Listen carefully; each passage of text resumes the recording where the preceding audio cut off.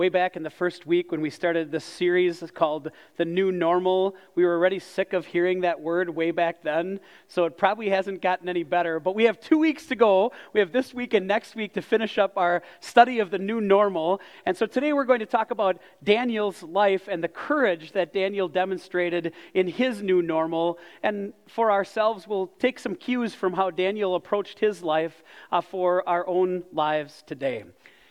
All right, I got an assignment for you. Hopefully you're sitting close to someone, or you can get close to someone and just talk about these things.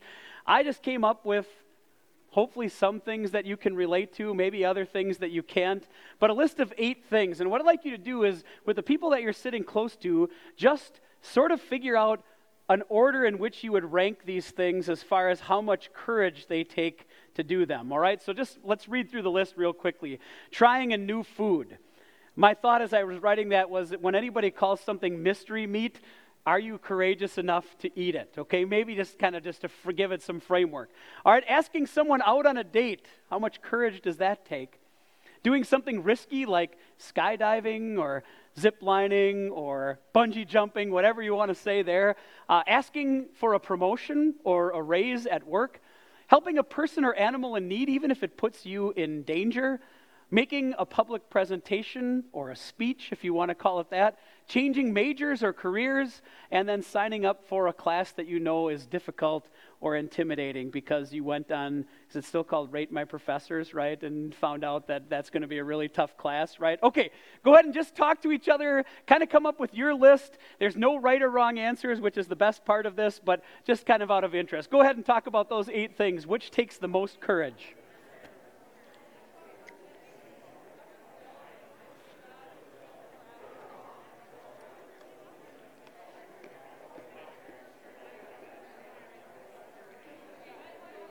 Okay, it sounds like the conversation is dying down just a little bit. Here's what I'd love to do. I would just love in your group, if someone wants to just share which one you think takes the most courage and why, I would love to hear it. Anybody brave? Anybody courageous enough to share what your group talked about? Jacob in the back, go ahead.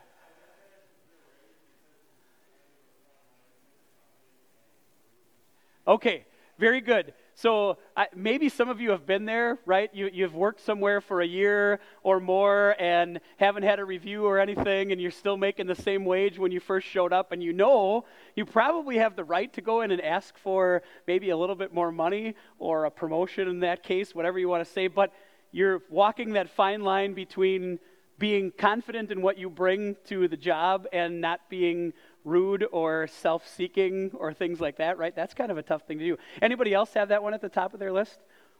Okay, a couple other people. Anything else? Anybody else want to share? Oh, Louisa. Asking someone out on a date. So I just have to tell you a real brief story. Yesterday I was getting the oil changed in my car, and so I sat in the waiting room, and a television show came on about dating during COVID. It was an entire show about how you have to date during COVID. And I thought to myself, God is so good that I'm already married, because I couldn't have done any of the things that they were saying that I was supposed to be doing. So yes, I can imagine that that's a really tough one, right? How do you, especially in COVID days, how do you ask someone out on a date, or how do you do that? Okay, anybody else have that at the top of their list? Okay, a few others had that at the top of their list. One more, let's take one more. Anybody else have something else? Emily? Okay, yeah, I think a lot of people just think it sounds, many of you don't even think it sounds fun. I was talking to someone not too long ago who did some skydiving, and they said it was great until those few seconds before you actually had to jump out of the plane. And then it was like, okay, this is a little bit fearful. I'm not sure what I'm doing up here. And then it was fine after that, they said, but just for those few minutes, they weren't even sure if they were going to make it out. You know what courage is, right? You understand that sometimes there are things in life that just take a little bit of extra talking yourself up, talking yourself into doing something. And I suppose what I should have done tonight is put on the list praying when the government has made it illegal to do so. Because that's the story that we're going to talk about tonight with Daniel and his courage, is even though the king made an order that nobody could pray to any other person or God other than the king himself, Daniel was courageous and continued to pray to what he knew as the only God, his God, the God of all people. Let's take a look at The verses from Daniel chapter 6, we'll read verses 6 to 12.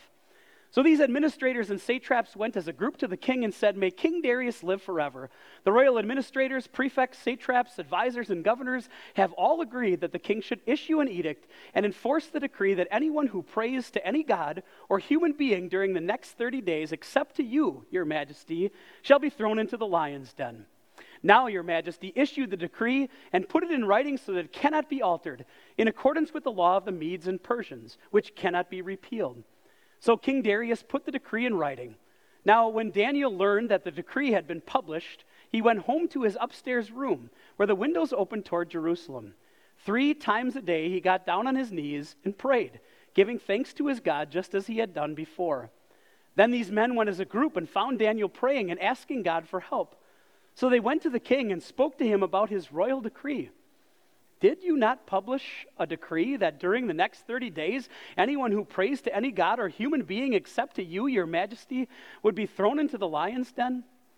The king answered, "The decree stands in accordance with the laws of the Medes and Persians, which cannot be repealed." If you remember back to last week, we talked a little bit about the idea that Daniel had been in line for these promotions. He had been set over, one of 3 administrators set over the 120 provinces of the Medo-Persian Empire.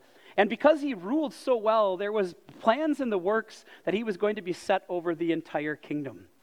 Well, that aroused the jealousy of the other administrators, and so they came up with a plan to discredit Daniel. First, they scoured his life to see if they could find something to discredit him, and they could not. And so they knew the only choice they had left was to use Daniel's religion against him. Interestingly, they come to the king and say, all of the advisors agree. And of course, we know at least one advisor that wouldn't have agreed with that, and that would have been Daniel. But all of us agree that you should have this edict that no one can pray to anybody except to you. Everyone has to pray to the king for the next 30 days. It's kind of interesting, isn't it, to just think about how those kings, the kings of that day, would have thought of themselves. To issue an edict to their every person that they ruled and say, for the next 30 days, if you're praying, it better be to me, or you will be punished. Daniel was consistent. He probably knew what was happening. When he heard the decree, he probably could figure out where it had come from. And yet Daniel did nothing different. 3 times a day, every day, with the windows open to Jerusalem, he continued to pray. I marvel at that a little bit because is it safe to say that Daniel could have avoided trouble if he simply would have shut his windows? He still could have prayed, but not do it in such a public way. But what Daniel didn't want to do is somehow give the impression that he was changing what he was doing, that he was changing the way that he went to God every single day. He could have avoided that trouble, but chose not to. In his courage in God, he knew that God would take care of him one way or the other. Of course, the plan worked. It was exactly what the administrators wanted to do. Daniel was trapped. He was praying to someone other than the king, and they came to King Darius and said, "Hey, didn't you make a decree that people couldn't do this?" And this Daniel guy, well, he's still doing it. And now we learned something a couple different times in those verses that was peculiar about Medo-Persian law. Once something was put in writing, it was irrevocable. It could not be repealed.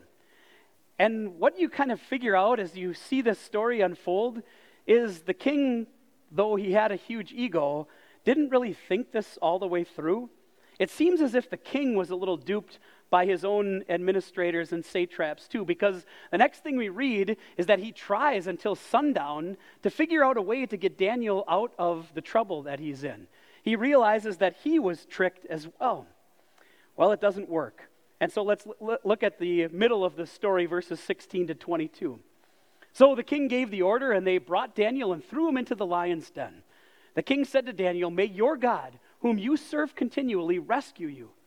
A stone was brought and placed over the mouth of the den, and the king sealed it with his own signet ring and with the rings of his nobles, so that Daniel's situation might not be changed. Then the king returned to his palace and spent the night without eating and without any entertainment being brought to him. And he could not sleep. At the first light of dawn, the king got up and hurried to the lion's den. When he came near the den, he called to Daniel in an anguished voice, Daniel, servant of the living God, has your God, whom you serve continually, been able to rescue you from the lions?" Daniel answered, "May the king live forever. My God sent his angel, and he shut the mouths of the lions. They have not hurt me, because I was found innocent in his sight." Though he tried, the king was left with no choice. He had to throw Daniel into the lion's den. He had made the edict. It couldn't be repealed. And so in Daniel went. I think it's interesting to note how much this bothered King Darius. Maybe you see it a little bit in his parting words to Daniel. May your God, whom you serve continually, save you. We certainly see it in what he did when he went back to the palace, or maybe better, what he didn't do. He didn't eat. He didn't have any entertainment brought to him. He spent a sleepless night worried about Daniel. And then we're told at the first light of dawn, he runs back to the lion's den, hoping against hope that somehow Daniel survived the night. And as he calls out to Daniel, I wonder how surprised he was to hear that there was a miracle that was done that evening. That night, Daniel was saved from the lions, that God sent an angel to shut the mouths of the lions. I think you know the aftermath. Though Daniel was preserved, do you remember what happened to the administrators who had set Daniel up when they were thrown into the den of lions, when that was their judgment? Before they even hit the floor, got to the ground of the lion's den, they were mauled and devoured by the lions. Made the miracle even that much more amazing. We had King Darius say to his entire kingdom that they needed to honor and reverence the God of Daniel. And then the last verse of the chapter 6, reminds us that Daniel prospered under the reign of King Cyrus. Daniel, in his courage in God, in his courage to stand up for what was right, even though he knew he might suffer, saw God's protective hand, saw that God would save him because, as Daniel himself said, he was found innocent of those charges. I think about those kind of schemes, and I think about the devil when I think about schemes. In Ephesians chapter 6, the Apostle Paul writes this, that we need to put on the full armor of God to take our stand against the devil's schemes. That's who we're up against. We're up against Satan, who really wants nothing more than to push us to one of two extremes. Either the extreme that we don't need Jesus because we're good enough on our own, or to the extreme of despair, thinking there's nothing that we can do. And it's not just Satan that is one of our enemies. It's the world that we live in. And it's part of us too. Our hostile, sinful nature against God. All of those things work to push us away from God. I'm not going to stand up here and tell you that everything that's happened over the last 6 months was the devil's doing.